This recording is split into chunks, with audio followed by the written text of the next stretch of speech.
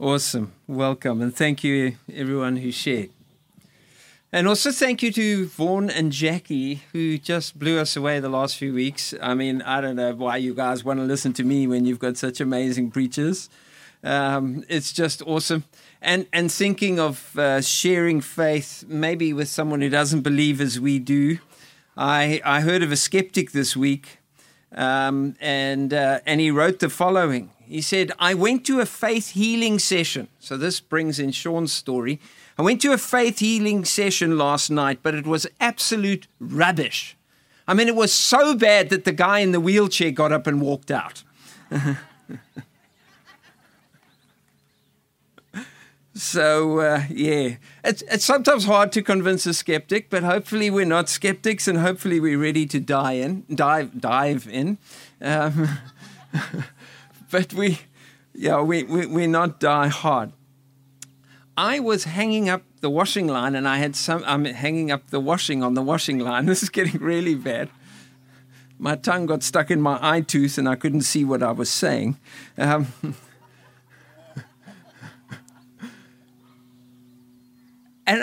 I had something happen to me that never happened before, and I think it might be a word of knowledge. Is anyone struggling with tinnitus or tinnitus? The ringing in your ear. Just put your hand on your ear. Anyone else? Okay. Okay, let's do it. The moment I said, Lord, is this a word of knowledge?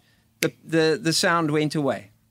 So I think he was just giving me that buzz, well, it's not a buzz. It's like a medium to high-pitched ringing that just won't stop. We say, peace be still now in Jesus' name. And I have no idea what causes this condition, but it's completely within the power of Jesus to address it. So in the name of Jesus and by his presence and ministry, we want to say stop to this tinnitus, and we want to say release now in Jesus' name. Release now. And we just pray for clear, crystal clear hearing, and that silence would be silence, and that rest would be rest, and that the thing you hear most would be the voice of Jesus as he coaches you. And so bless you with healing and recovery in Jesus' name.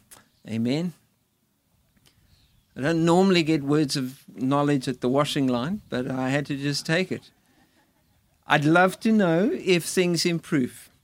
A couple of weeks ago, I asked people, just because I'd mentioned a healing testimony, and Joey was in church, and I said, just put your hand, whether it is, and got a strong sense then of people struggling with headaches. That was tension related from the spine and all going down.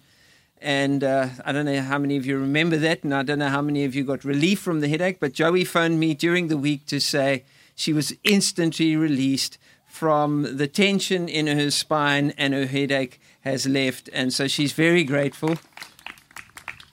And she's at Children's Church and looking after JP, so she couldn't give that testimony, but she wanted us to share that and to celebrate. So that's really great. Book of James reminds us, and there's so many things in this book, but there's these two integrating themes that are woven into the tapestry. So like there's the two big cross themes, and then there's a whole lot of other colors and textures that are put inside the tapestry of James.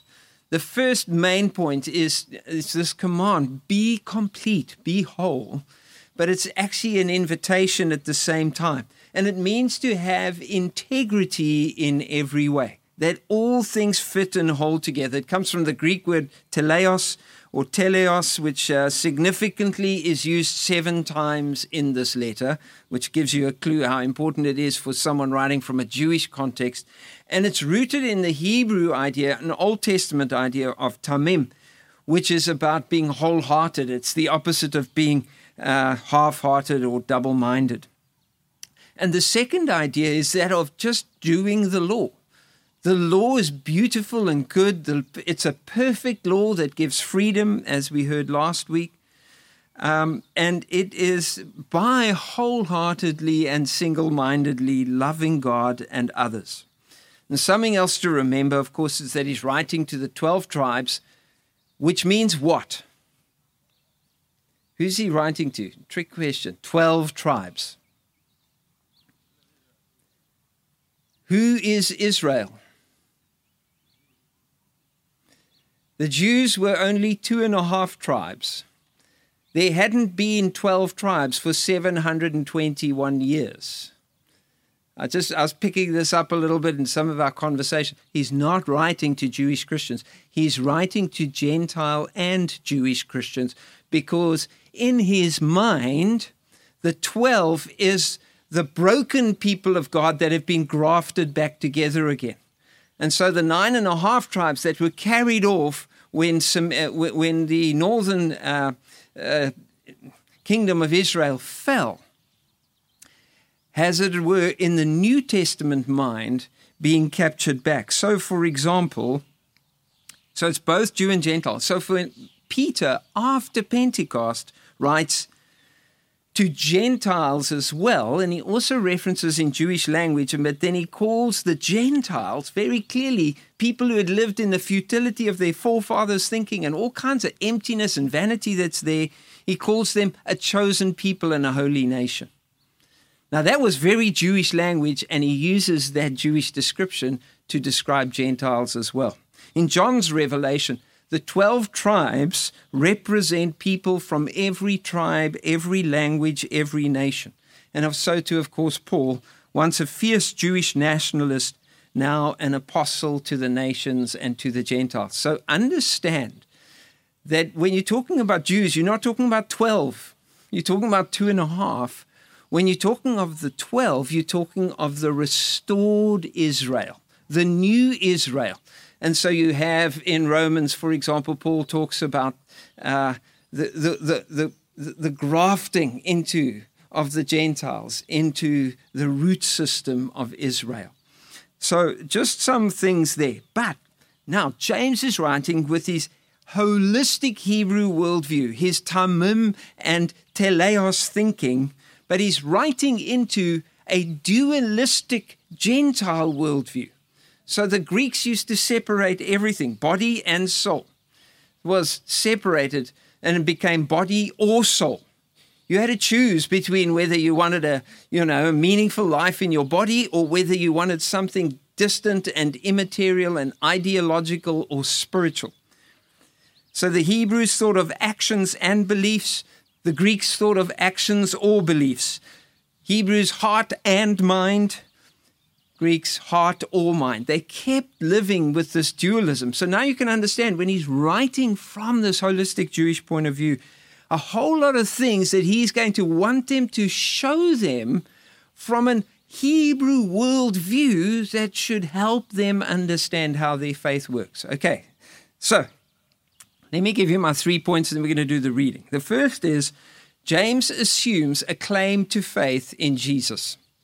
So you'll see that in the reading. I want to just flag it for you. James assumes that these people are saying, I believe in Jesus, that they are saved by faith. The second thing, and this is his next point, is that when faith lacks sacrificial love and hospitality, very important in this passage, it lacks integrity. When faith lacks sacrificial love, sacrificial hospitality, it lacks integrity. And thirdly, a reduced gospel becomes a false gospel because of what we leave out. So those are the 3 points. Let's pick up in James 2, verse 14. What's the use, my brothers and sisters, if someone claims to have faith but has no deeds? Question, can such faith save them? I'm going to insert a few little things here, and I'll clearly point out when. But basically, James is like almost putting himself now in a court of law or in a dialogue discussion with people. And he's going to give us 4 examples as evidence. So if we're in a court of law, we'd have Exhibit A, Exhibit B, etc. And he's going to build his argument as he goes. So Exhibit A, verse 15. Suppose a brother or sister is without clothes and daily food, and one of you says to them, go in peace, keep warm, well fed, but does nothing about their physical needs. Well, what's the use? What good is that? And then he's going to wrap up his little argument with the punchline. In the same way, faith by itself, if it is not accompanied by action, is dead. And then imagining in the debate, but someone will say, you have faith, I have deeds. Or, someone, he might be saying, well, you have the ministry of this, I have the ministry of that. Or you good at golf and I ride a bicycle.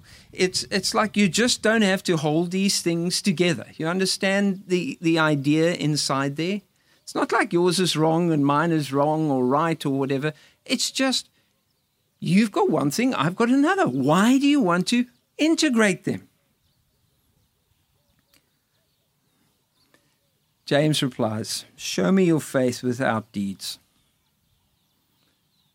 I'll show you my faith by what I do. I'll show you my faith with my deeds. And then he goes to Exhibit B. Your Honor, verse 19, you believe there's one God? Good. Even the demons believe that and tremble or shudder. You foolish person. Do you want evidence? Now he's getting back into the argument. That faith without deeds is useless.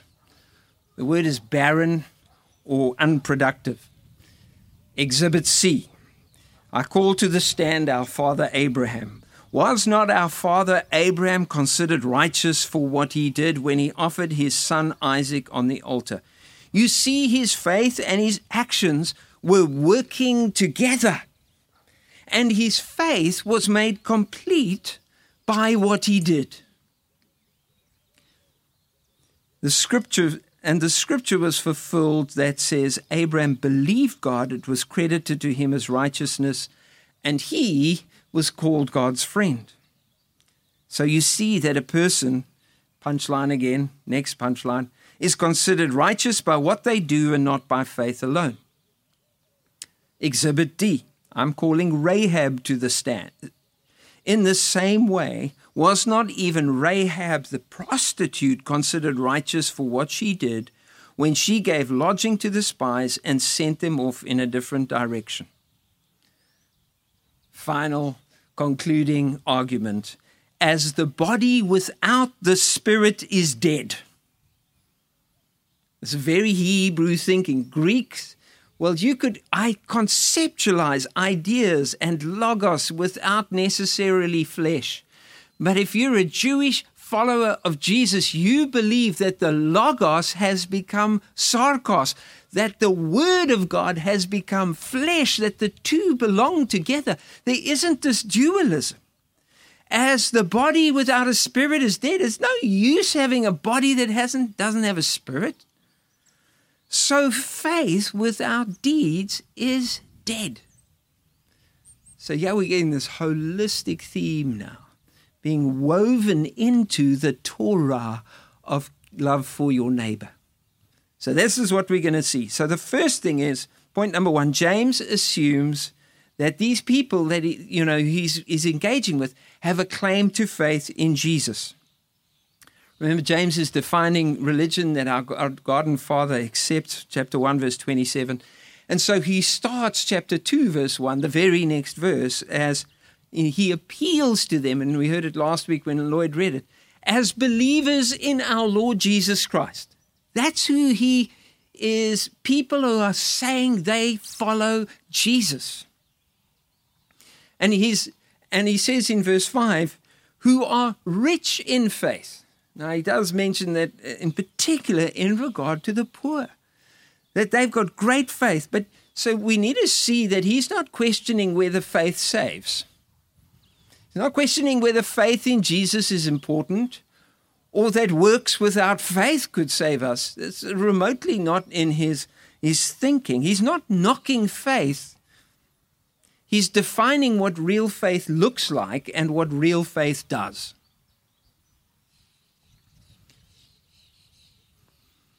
And so the question is there, what good is it, my brothers, if someone claims to have faith but has no deeds? Jesus put it this way in his most famous sermon in Matthew chapter 7, verse 16. By their fruit you will recognize them. Do people pick grapes from thorn bushes or figs from thistles? Likewise, every good tree bears good fruit, but a bad tree bears bad fruit. It's like not hard to work out, guys. Remember chapter 1, God, good, devil, bad. So you're following God, you believe in God, you can expect good stuff. And it's not just in the miracles that God gives that he references in these every good and perfect gift. It's everything that God does. A good tree cannot bear bad fruit, and a bad tree cannot bear good fruit. Every tree that does not bear good fruit is cut down, thrown into the fire, says Jesus. Thus by their fruit you will know them. You will recognize them. You can pick them out. And then Jesus says this, not everyone who says to me, Lord, Lord. Now notice that James says this, if someone claims to have faith in Jesus, and this is very sobering, because it's easy to say something. It's a lot more difficult, and many people might even go, Lord, Lord, I prayed the sinner's prayer. Lord, Lord, I said this. Lord, Lord, I confessed that. Not everyone who says this will enter the kingdom of heaven. Guys, this is serious stuff for us. The criteria is, but only those who do the will of my Father in heaven. There's a doing of the law. And in that same sermon, Jesus says, I am the fulfillment of the law. I am the completion, the telos of the law, as it were. Paul uses that word. I have not come to abolish this law. I have come to fulfill it. And then he cautions and says, so unless your righteousness surpasses that of the scribes and the Pharisees, you will not enter the kingdom of heaven. That's right near the beginning of the sermon. Now at the end, he comes again. There are going to be people who are going to say all the right stuff, but they are not getting into heaven. Only the one who does the will of my Father in heaven. Many, many will say to me on that day, Lord, Lord, did we not prophesy in your name, drive out demons, perform many miracles? I'll tell them plainly, I never knew you. Not once, hey, we were tight, but you kind of drifted. He says, you haven't been living this. Only he who does the will of my Father. Now we know that there's this journey towards real faith. How do we hold these things together? James is going to show us how. First, he gives us two examples of what faith is not, and then he gives us two examples of what faith is. So exhibit A, sending the needy away naked and hungry. Notice that in this interaction that he describes, several spiritual gifts, these are clearly listed as gifts of the Holy Spirit, and ministries of the Holy Spirit and ministries of the people of God are neglected. So there's this guy, and he's clearly hungry and malnourished, whatever, and he's desperately in need. And he gets told basically, the Lord bless you, and someone says the benediction over him, and then he's expected just to carry on. Hospitality is missing. Mercy is missing. And in the definition of Scripture, even justice is missing. Now, if I was this hypothetical character, notice he doesn't pick on someone to dishonor them. He has an imaginary character, a hypothetical character.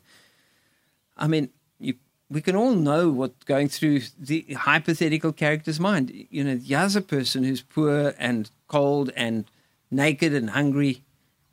Well, you know, if I give to one, I've got to give to them all. I don't want to create dependency. I'm not sure I'll have enough. James just doesn't go there at all, because faith is revealed by actions and not by the head conversations that we have with ourselves. Exhibit B, these monotheistic demons who tremble and shudder.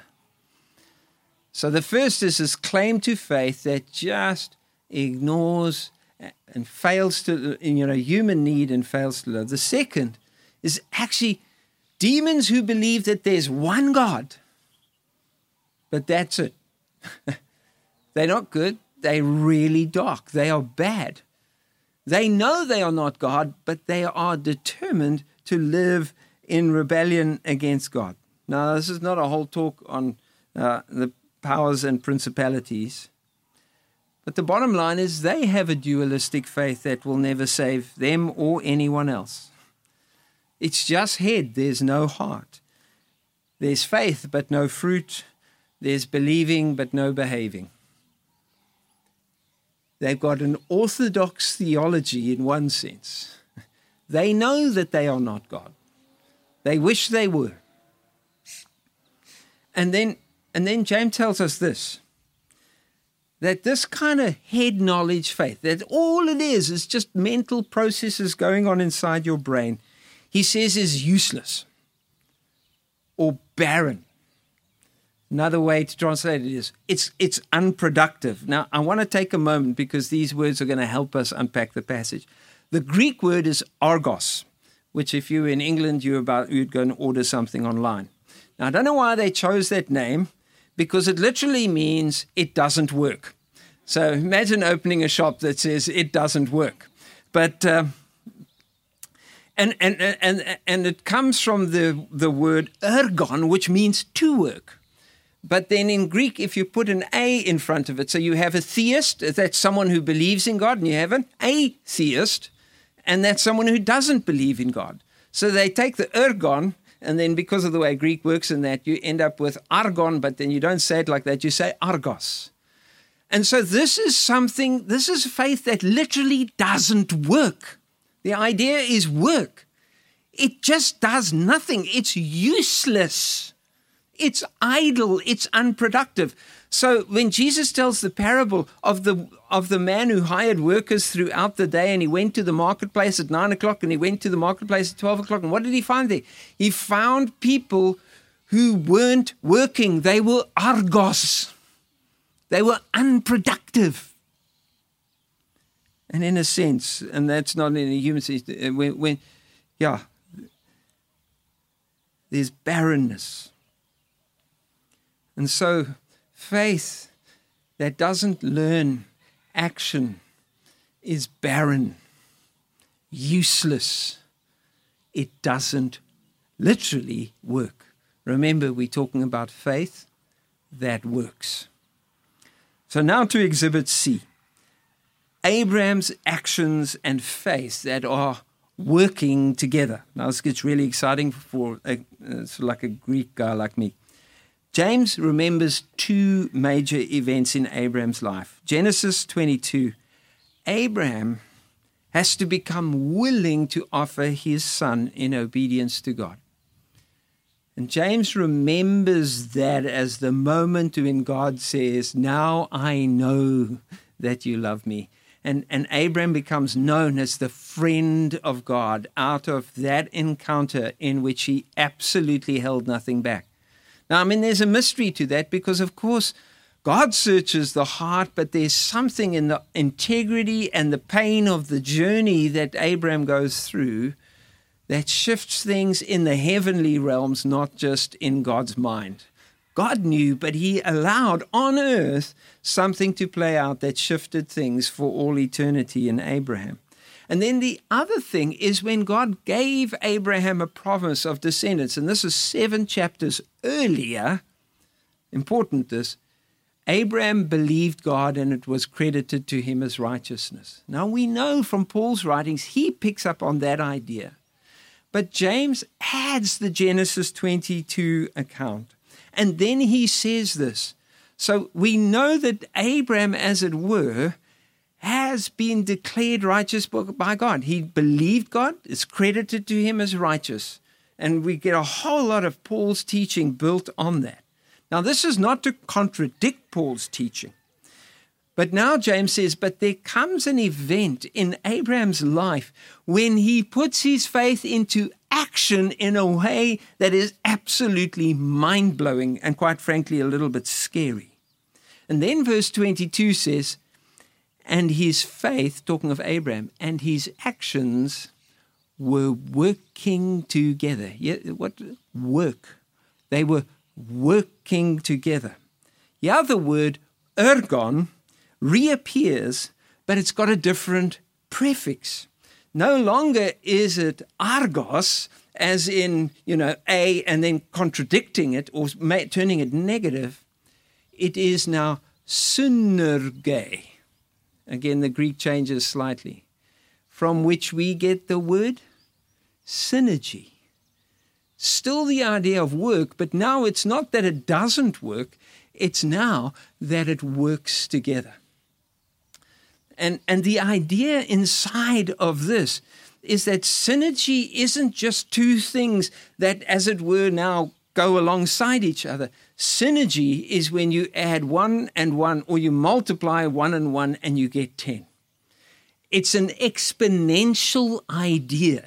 So Jesus has this idea of when we sow seed, for example, it can produce 30-fold or 60-fold or 100-fold. Why? Because there's energy. And when things come together, they don't just give you the sum, they give you an exponential outcome. And so when you have faith and action, you get an exponential synergy of power and work that is released in the moment. And that's what James is trying to show us in Abraham's life. And then he says his faith and his actions synergized. They were working together. And Abraham's faith was made teleos. It was made complete by what he did, by his action. His faith finds its teleos, its fullness, its completion in his action. The two work together, and the action completes the faith. When I look at this and I look at Abraham's example, I've got to ask myself the question, what is my faith costing me? What is my faith costing me? Abraham had to be willing to literally lay down that which was utterly precious to him, seemingly like the fulfillment of God's call and promise on his life, and be willing to lay it all down and offer his own son. And as I think about this, I almost have to stop and go, what obedience am I dismissing? Because I think it involves unthinkable sacrifice. Offering Isaac is an unthinkable sacrifice, yet he knew. What obedience am I dismissing because it involves what I regard as unthinkable sacrifice? Exhibit D, Rahab's brave and dangerous hospitality. This comes from the Old Testament book of Joshua in chapter 2 and tells how Rahab hosted and hid 2 spies. It's very clear if you go back to Joshua chapter 2. It's not so much in this reading. We just see her action. But her action was determined by this, that she believed what she had heard about Israel's God. If you go back and you read Joshua chapter 2, Rahab believed what she had heard about Israel's God. I'll never forget, in about 1988, 1989, I was on a mission team, and 2 of us white guys got to stay in the heart of Stanger, and the area we stayed in was right, this was predominantly an Indian community, but there was a Zulu community right next door. And it's a state of emergency in South Africa. And he has 2 white guys, and I was a minibus driver. So I had just like a big T for target, a round circle that, you go wandering around the rural areas of KwaZulu-Natal with a minibus in the state of emergency. It's not a great place to be, but for courageous hospitality. And an Indian family took us into their home. And they fed me more curry than anybody should eat. But I survived that. But the thing that stood out for me is that this was not a wealthy home. 4 families shared a 4-bedroomed house. And yet when we went to stay, and we were just 2 single young guys, when we went to go and stay, the father and mother of the house, the patriarch and matriarch, moved out of their bedroom and gave us their hospitality and gave us the first place in the house. And they dismissed the risk to themselves, the danger to their property with a combi and a high ace right there in their middle, and the fact that everybody knew that 2 white guys were living inside there. Now, you think that's dangerous. Just go to Jericho in Rahab's time and realize how much courage it took her to let those guys into her place and then to hide them and to deceive the people who wanted to take them away and to confess her faith in the Lord God of Israel. And they leave with more faith in them because of the experience they had with her courageous and hospitality and dangerous hospitality. Her kindness could have got her executed, but her faith gave her courage. So Abraham is male, and James brings Rahab in contrast to his female. Abraham is Jew. Rahab is a foreigner. Abraham is honored. Rahab is disreputable. Abraham's the father of a nation, but Rahab acts like a mother to 2 strangers. So she's different to Abraham in every way except for this, her courageous faith. And Scripture says of Abraham, for example, that he, hosted the Lord when the Lord was on his way to Sodom. And here we have the Lord's people being hosted by Hagar. And one of the things in this time, as we exiting COVID, and there's the threat of more, is for us to realize again that in the story of Jesus and in the people of God are these courageous acts of hospitality that take us to people different to ourselves. And that was one of the things that was most remarkable about Jesus. And it does take faith. Real missional hospitality is a work that the church does. And we're going to have to start thinking about how we do that again. Many of us have formed social bubbles, and we're going to have to reflect on how do we open up the unconditional hospitality of Jesus that is a powerful demonstration of the feast of the kingdom of God that is open to everyone. So, in a sense, that's point 1 and point 2. Remember, point 2 is when faith lacks sacrificial love and hospitality, our faith lacks integrity. And then point 3 is a reduced gospel becomes a false gospel because of what we leave out. It's not what we're preaching, it's what we're missing.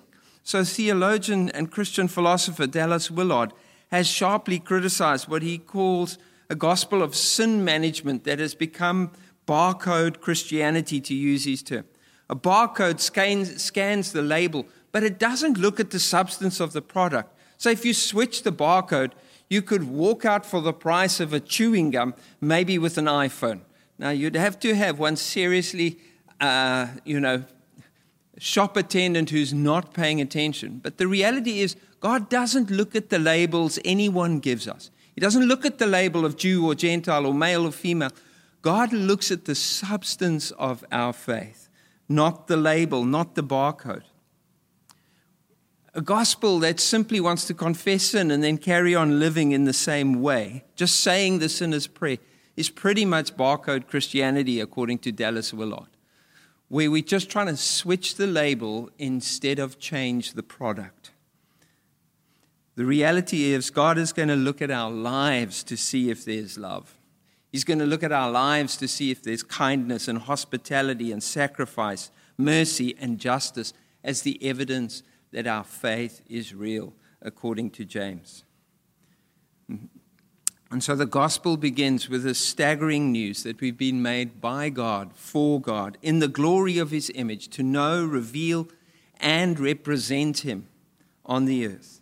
You see, God has sovereignly chosen to accomplish his will on earth through people who will walk with him. But because of our sin as humankind, from origin to the present moment, our world is broken, unjust, sick, lost, hurting, and outcast.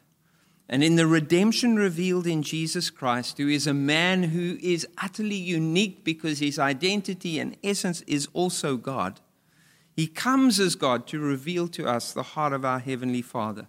And he comes as fully human, his life revealing how God's kingdom comes in everyday ways through people who are filled with the Holy Spirit. But he also comes uniquely without sin and becomes a perfect substitute to atone for our sin on the cross.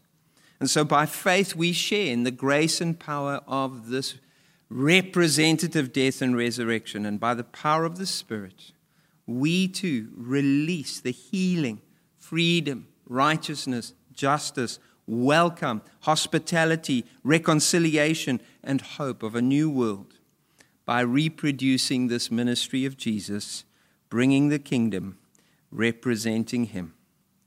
You see, reducing the gospel to what we say and pray, rather than what we do and live, is ultimately, according to James, no gospel at all. The Lord bless you. Thank you for joining us. Amen.